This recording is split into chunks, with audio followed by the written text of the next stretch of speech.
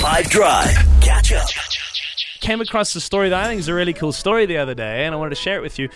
Egster, who is, I think, like a really successful up-and-coming EDM artist in South Africa. She's got a bunch of singles that play on 5, like Young Love, she did with Kyle Deitch. It's got the cool sax remix now that we play as well with Tim Lewis.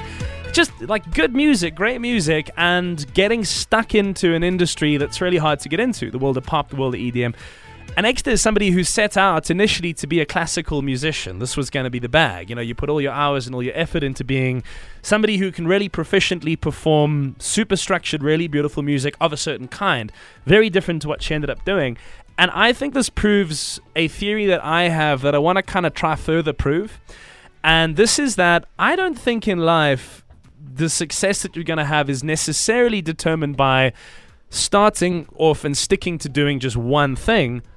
I kind of think dedication's the point and commitment's the point. I think if you go through life trying to do stuff and sort of being committed to being passionate and committed to being committed, that you will eventually land yourself off in a space where you're good at and you're validated for being good at something.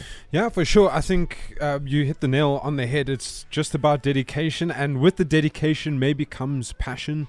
And once you have the passion for something, anything, even if it's not what you started out at the beginning of your working life, it'll come easier. Because people notice, right? It's like the whole thing of the law of attraction and what you put out, and without getting airy fairy about it, I think that it's true. I think that if you put out a sense of dedication or a willingness to work hard into the world, or just like have the right kind of attitude that consistently does things well, eventually success will come your way. And it is highly likely that that's not the thing that you first ended up wanting to do. You know, like a lot of people that end up in entertainment, for example, that was never the idea. It just sort of happened because right place, right time. They were being committed and they were proving themselves in other ways. Yeah, I mean, for me, I can actually give you a real life example. I do theatre and performance at school, but ever since getting into community radio and kind of building that muscle and constantly putting in the work and the hours, being consistent, kind of led to how I'm doing this for a living. And you probably just set out with the thing of like, I want to be an entertainer. Yeah, I was like, it wasn't a radio thing.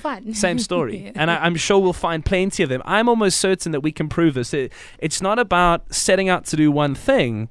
It's about where you want to end up. The voice notes are flooding through already. If you want to get in touch and involved in this convo, you for sure can. 082-550-5151. So what's it all about? People that end up being successful. Just kind of kick the ball in the direction you want it to go. That's what I say. Craig, what are you at? Well, isn't what you're describing the definition of education? Go ahead. Education is not so much being taught a particular subject matter or a particular thing. It's the discipline of learning to understand and figure out and learning things. How many people go study and then don't end up working in that specific field? They end up working in a related field. Yeah. It's so odd that you say that. I spent my whole morning with a bunch of academics talking about exactly this.